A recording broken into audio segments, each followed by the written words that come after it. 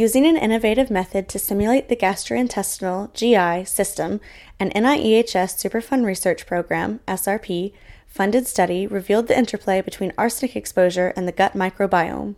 The scientists assessed how arsenic alters the microbiome and how much arsenic can be dissolved into the bloodstream after being broken down by the gut, also known as bioaccessibility.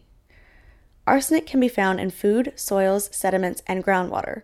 While food and water are the most common routes of exposure, children can ingest arsenic-contaminated soils through frequent hand-to-mouth activity.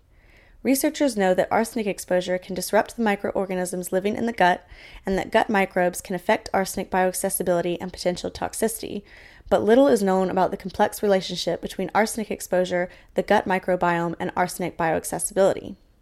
The team included University of North Carolina at Chapel Hill, UNC, SRP Center Director Rebecca Fry, Ph.D., Project Leader Kun Liu, Ph.D., and colleagues Karen Bradham, Ph.D., and David Thomas, Ph.D., at the U.S. Environmental Protection Agency.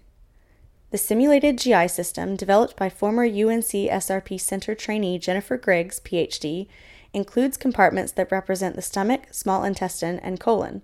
The team added microorganisms from mouse feces or the intestines to create a realistic microbiome. Then they exposed the system to arsenic-contaminated soils from 4 different sites compared to a laboratory standard. The team tracked changes in microbial DNA expression and in species richness and diversity to explore how arsenic exposure affected the gut microbiome. Because their approach can't mimic the absorption of arsenic into the blood, they assessed how the different GI compartments broke down arsenic into a dissolved form as a surrogate for the amount that is bioaccessible.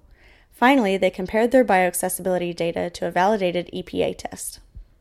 While arsenic exposure did not affect fecal bacteria, it did reduce and eliminate multiple genera of intestinal bacteria, particularly members of Clostridiaceae, Rickenolaceae, and Parabacteroides, bacteria known to be critically involved in metabolic regulation. The researchers explained that intestinal bacteria, which appear to be more sensitive to arsenic, are more diverse and better represent the GI microbiome, highlighting the potential for far-reaching effects on human health. They also found differences in how much arsenic was dissolved in each GI compartment by soil type. Specifically, arsenic bioaccessibility was highest in the stomach exposed to the standard arsenic-contaminated soil. The authors note that the highly acidic environment may contribute to the increased bioaccessibility, but that site-specific soil properties are also important, as lower than expected amounts of arsenic dissolved in the stomach compartment for the other arsenic-contaminated soils.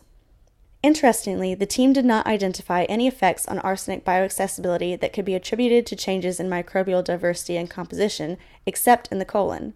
In that compartment, the team found higher levels of bioaccessibility following exposure to an EPA reference material soil contaminated with arsenic, which they attributed to microbiome effects.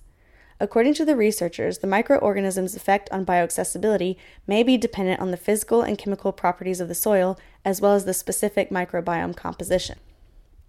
While the simulated GI system only matched the standard bioaccessibility assays results for the standard arsenic-contaminated soil, these findings highlight the importance of different microbe species, soil properties, and arsenic geochemistry in arsenic exposure and bioaccessibility. If you'd like to learn more about this research, visit the Superfund Research Program website at niehs.nih.gov/SRP. From there, click on the research brief title under the banner and refer to the additional information listed under the research brief.